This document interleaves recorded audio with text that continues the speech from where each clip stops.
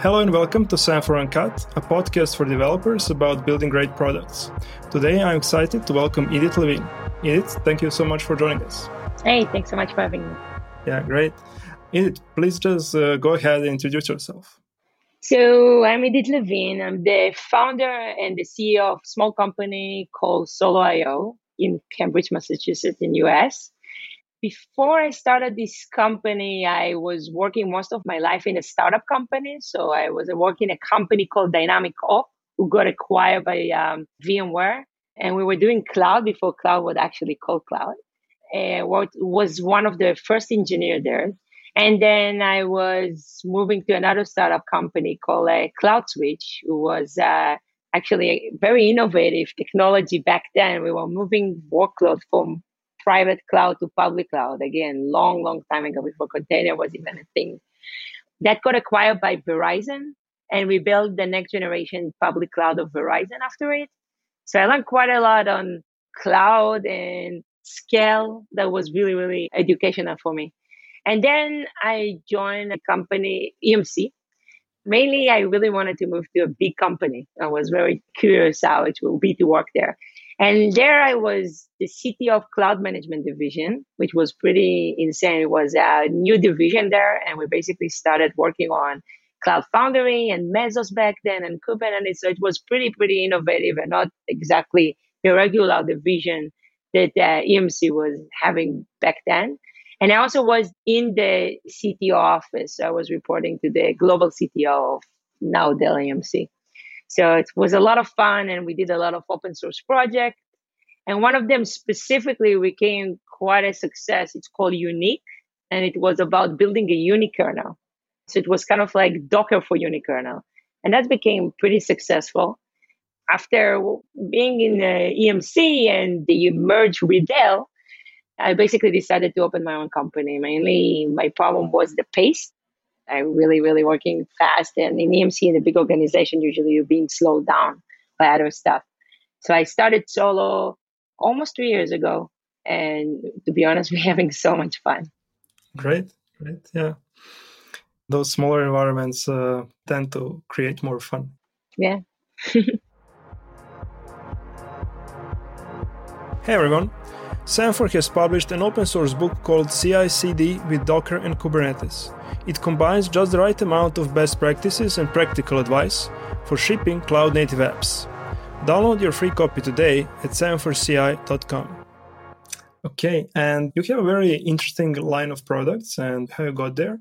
Some of our listeners probably heard about Glue, and that's something that maybe majority is familiar what it is. But nevertheless, can you share a bit more about your products and the technical side behind those products? For sure.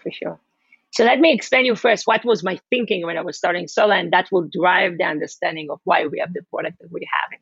So I started Solo 3 years ago, so almost 3 years ago. And when I started it, it was clear to me that, there was a huge shift in the market, right? Everybody was moving from monolithic to microservices. And when there is big shift like this, there is a lot of vacuum and there is a lot of technology and a lot of need in the market for new technology and tools. So what I realized is that a lot of people focusing about how to rewrite their application, which is a big problem with it. I'm not arguing that it's a big problem. I'm just arguing that that's where stuff is starting. And what I was more passionate about is I said, once someone is actually going to rewrite this application, it will need to deploy it somewhere. Okay, so let's say that Kubernetes has solved that problem. But what's interesting is that now everything is distributed. And when everything is distributed, everything have to go on the wire. And if everything have to go in the wire, I personally believe that networking will become the queen of the infrastructure. I believe that there's so much we will be able to do with this. So, stuff like how do you make sure that two microservices will be able to commute to each other? How do you make sure that they're going to do it in a safe way? And how do you make sure that you understand what's going on now when your logs is spread all over around and there is latency between your microservices? How do you deal with this? So when I looked around, I discovered that service mesh is something that just was pretty emerged by the guy from Buoyant, and then Istio was launched by Google and IBM. And I basically look at this and I said, this is the future. And I really want to take part of it. But here's what else I realized. I realized that as a startup, I'm not Google and I'm not IBM. I cannot bet on technology that will come to the market only in 3 years or will be everywhere in 3 years and just said, okay, until then I will live with money that the investor gave me. It's just never working like this. So, but I tried to understand and I said, okay, so I know where I want to go, but I know it will take to the market to get there between 2 to 3 years. What is these things that will be very important that I can build right now, but I know that it will give me a huge advantage when service mesh will be everywhere because my team will be ready. It will make my team very attractive. And what I came with is that this is Envoy. So Envoy proxy was by far the new generation proxy. The technology there was a little bit different than what was in the market before that. It was API driven. You will be able to extend it quite dramatically. You don't need to do a hot restarts every time that you load in configuration. There's the discovery function. There's so much good there that I thought this will be huge. This will be what drives service mesh. So what if I will take this and try to apply it to what people will buy today? And when I look at what people will buy today, what I came with is that API gateway is something that people already buy. And it's a 10 years technology, right? It's nothing new. But because it's a 10 years technology, if you look at products that are in the market there, like Apogee or Kong, you will discover that basically they're not built ready to the cloud and the microservices and the amount of API that's running an API calls right now in terms of scale.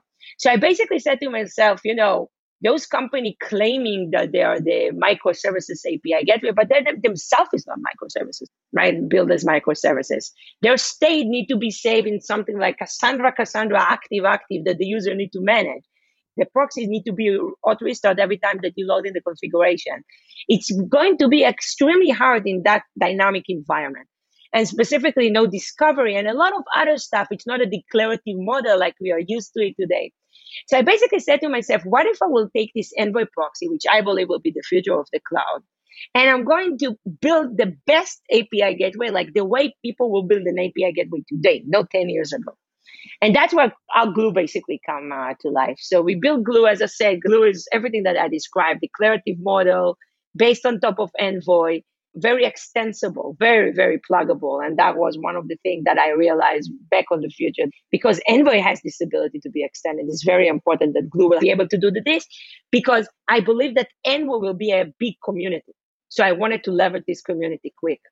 Also, you don't need a cluster, active Cassandra cluster. You can basically, from the get-go, it's reading in Go, and it's basically using the CRD of Kubernetes as the state. So you don't need to back it up and so on. If you already have Kubernetes, whatever you're doing with this, that's good. You don't need to worry about Glue at that point. So we built Glue, we open sourced it quite a long time ago, I think like a year and a half ago or so. We learn a lot from this process, mainly working with customers. So today, kind of like, we're basically running in huge organizations, like big ones. And that's very, very useful for us. Companies like Vonage, like ADP, like Carfax, big organization, a lot of banks, telecommunication companies. So it's really, really useful for us because each of them has their own infrastructure and it's different. And the beautiful of it is that all of them eventually want to go to service mesh, which means that Glue is a very good stepping stone to where they want to go, because Envoy is not that simple to run in production. So that's where we kind of like started. And as I said to you, Glue right now is in explosion mode. We are getting so many customers, and, the Corona didn't slow us down. Actually, we are just going faster right now. So it's kind of like really impressive. And of course, we are contributing Envoy upstream for a lot of, 2 years now. Really, really know Envoy in and out. That's helped us a lot because, as I said, that is the piece that has become very important in service mesh ecosystem. So that's where we started. But we always wanted to go to service mesh. And I really wanted to go to service mesh, but I also knew that I didn't want to build a service mesh. And the reason is because I predicted that would be a very crowded ecosystem. And the reason is because when I started, there was already Buoyant with Linkerd and Istio. And I thought that they're going to be more technology, mainly based because I looked at the Istio code back then. It wasn't that good. And Linkerd, when we look at it first, it was still like a Java kind of like style, right? So it definitely wasn't that good. So I believe that there will become more companies to compete. And I was really right, because very soon after, HashiCorp reached out to us. I'm a very good friend with Mitchell and Armon, and they basically asked me, look, here's the thing. We're going to compete with Istio. We wanted to basically build Console Connect. But here's the thing, people will be able to come and plug in whatever proxy they want. Mm-hmm. And we will build this very simple Go proxy, but we want out of the box to support Envoy. And we know you know Envoy very well. What if we will work on this together? So we basically launched together the first version of Console Connect. And that's where I kind of like understood that I don't want to build service mesh, but I do believe that there are going to be a lot of option out there. And I didn't want to compete on this ecosystem. So I tried to figure out what will be the next problem that everybody will have in the market once service mesh will become everywhere. And what I came with is that they're going to be more than one. And what do you mean there will be more than one? There are going to be more than one instance of the mesh. So it could be the same type. Like, for instance, you have 2 clusters of Kubernetes and you will put Istio on each of them. You already have to. Definitely if you have testing and staging. So that's where I started. But then I said, but what will happen if someone will run Console Connect on-prem, but we want to go to Google Cloud? Google Cloud is Istio. They probably want to leverage that. How is that going to work? And that's where it's hit me that it's not only that we're going to have more than one instance of service mesh, there could be chance that it will be a different one. So basically, that's when I came with a project called back then Superglue, and now we're calling it Service Mesh Hub, that basically the vision did not change it for almost 2 years, right? And the idea was we need somehow to make those meshes to work together. So what I did is that, first of all, we need to make sure that they're communicating the same language. And again, it was a prediction of mine that they're going to be a lot. And, 2 weeks after we announced this project, AppMesh was announced in AWS. And fast forward today, Microsoft is we're helping them building their own service mesh. So if you're looking at the all kind of like ecosystem, it means that the 3 big cloud will have different service meshes. So when I tried to figure out how to solve this problem, I came with 2 solutions. The first one, we need, first of all, to make sure that all those meshes will talk the same language, right? We need an abstraction layer. And by the way, we need a simple one because right now, back then at least, Istio was, and still, very complex API. If you're looking at the API of Istio, you see stuff there like Sidecar. Why do I need to know about Sidecar? This is implementation details, right? What I do want to know is about what is the functionality that I'm getting from it, a retry or the circuit breaking. This is the stuff that I really care about. Mm-hmm. So we came with a very simple API that trying to explain how service mesh is really working, what it's actually doing. And it's very simple. You're creating a source, group of source, you're creating a group of destination, and you're putting a configuration on the wire, right? This is my source. This is my destination. I don't want them to talk. This is my source. This is my destination. I want them to talk only if the user is in it. This is my source. This is my destination. I want to do a retry of 5, right? But this is basically how it's working. So if you try to simplify mesh, this is how you should treat it. So that will solve a lot of the problem. First of all, simple API. Customer does not need to know which mesh he's talking to. He doesn't really care if he doesn't want to. And it's also not locking him to one.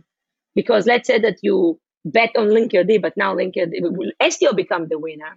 Mm-hmm. Just switch, right? It's not a problem. The implementation it's not going to change the API. And that's very important because we've been there before. We saw, all the orchestration fight before that about, Mesos and Kubernetes and Cloud Foundry and Docker Swarm. And whoever not choose Kubernetes back then needed to throw everything to the garbage. So this layer is protecting you, which is really important. The second thing that we did is we said, okay, so now I have, let's say, AppMesh and Istio on-prem. How is that going to work together? So we came with the concept of grouping. So we're calling it virtual mesh. You can group 2 or 3 or as much as mesh as you want as one and treat it as one virtual mesh. And now you can basically, make one service in one class and talk to the other one seamlessly because we are taking care of all the work behind the scene, the orchestration of, the root certificate and all the problem that you need to basically be getting in. So again, first we're protecting you have one language, below that we're grouping it. And on top of it, now we can do strange stuff like failover or routing based off localization and so on. So this is the stuff coming on top of it. And this is what Service Mesh Hub. So again, Glue, starting helping you with what called north-south entry to your clusters or to your data center. Service Mesh Hub, helping you adopt Service Mesh east-west. And then the last thing that we did is we basically understood that when we have customer running those, they just obstruct the network. And I don't know any customer that I have that just took Glue out of the box or Service Mesh Hub and said, I'm good to go. I don't need you guys. Always they want to customize. So when you need to customize service mesh or glue. It's a complex problem. There's the data plane and the control plane, and you need to be able to customize both of them. What we came with together with Google and the community is the fact that we can help extend Envoy pretty easily with something called WebAssembly, with technology called WebAssembly, which I personally think that is the future of the cloud.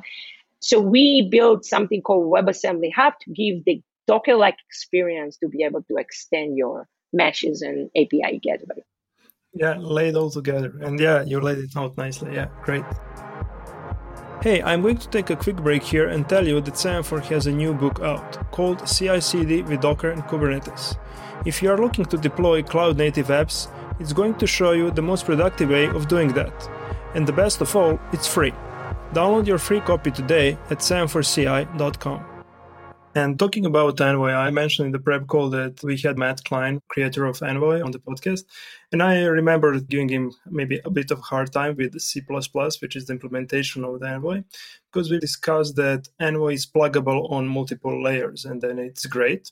However, you have to write some C++. And during the university, C++ was my kind of the default language, and it is a sharp tool. And things are getting a bit nicer for developers. So yeah, maybe I don't have to worry that much about memory safety and all those things. Yeah. And you already said that you see WebAssembly as a huge thing that will be around for a while and be an important player. Can you, for our listeners, give us a background on WebAssembly? Why do you think it's so great? And how in practice do you create those plugins and plug them into the Envoy? Yeah. For sure. So let's maybe highlight about the Envoy architecture that you will understand how it's working today and why it was very important to us to bring it there. So today with Envoy, and again, this is what makes Envoy so well, is the fact that there is the concept of filter chain.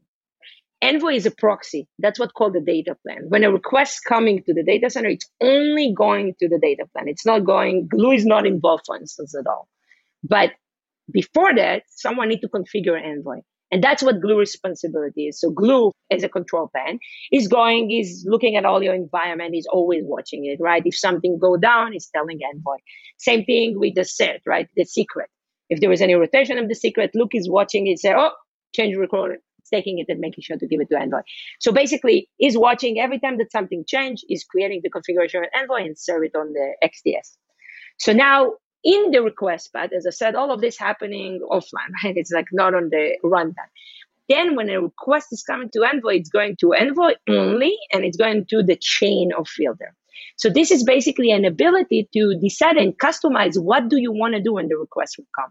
So there is some filters that you usually do, like, right, it just makes sense to do this. But there is some other stuff because every customer wants something else in a different order, in a different, security skills and so on. So the beauty of what Klein did, which is, I think, brilliant, is the fact that you can actually write whatever filters you want, as you say, in C++. Actually, it's even more complex. It's C++ async, which is like nightmare. But you can basically write your own, and then the only thing that you need to do is basically recompile Envoy. Now, what does it mean? So to write C++, I think it's very hard, specifically because a lot of the libraries not exist. If I want right now to write a filter to communicate with Kafka, it's hard because the library itself does not exist. So I need to rewrite every library, which is really, really hard and consuming a lot of time. The second thing is that not a lot of people know fluent in C++. It's hard language to use. And the last one is that the compilation of Envoy itself, I can tell you that every person that joined my company on the beginning took him at least 2 weeks to figure out how to compile Envoy. And I'm talking about very bright people. It's just hard. Bazel is the tool that we are using too. It's way better than it was 2 years ago, but it's still a hard problem to do.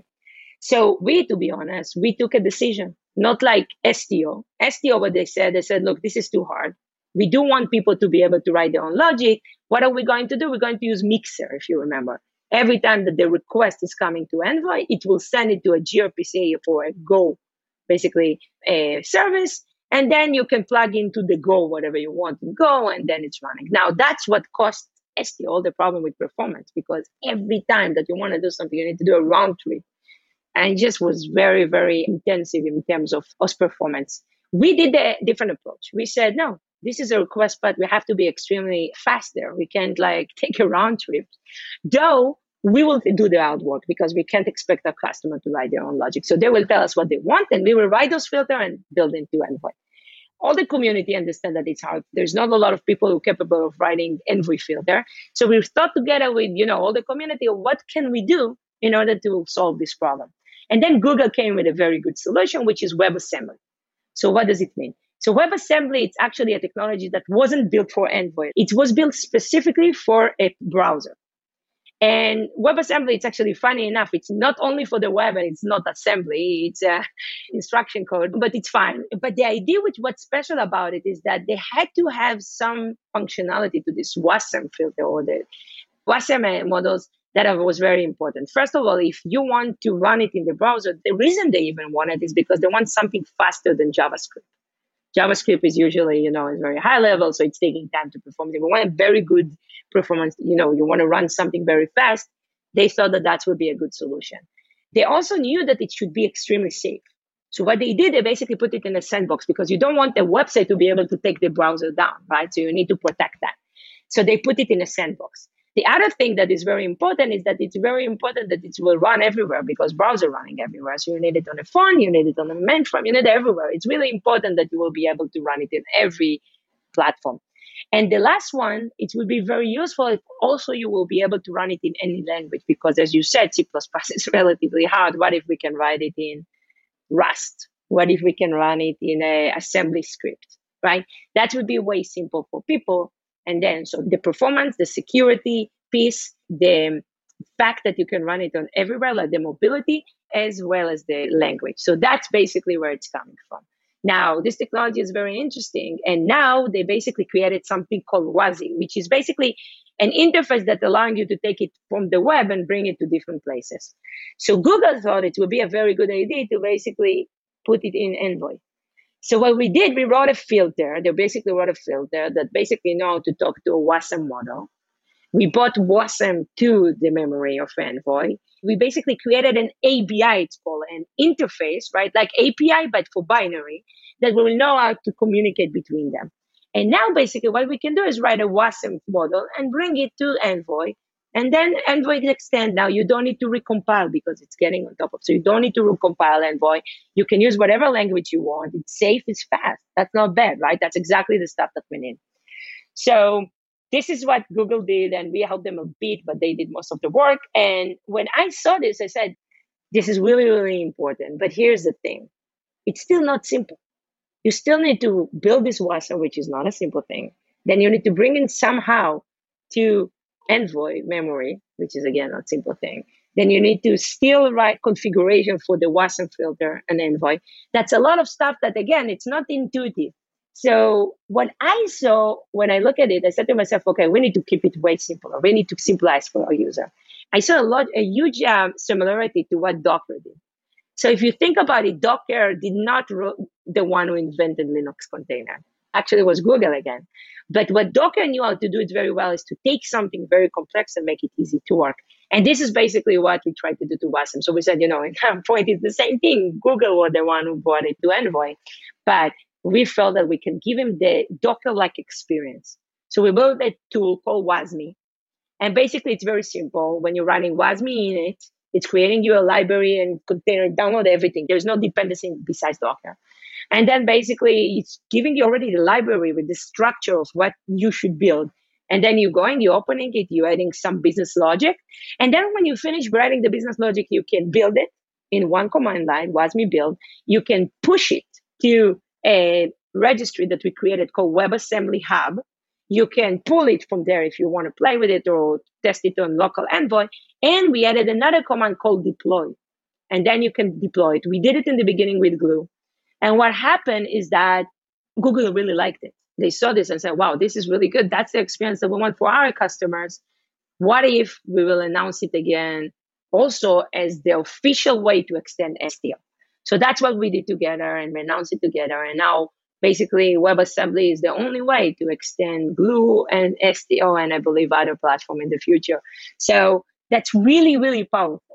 And I'm really excited about the future of it. And I think it should go to other places. It shouldn't only be on Envoy. I think it will be extend a lot more stuff on the cloud.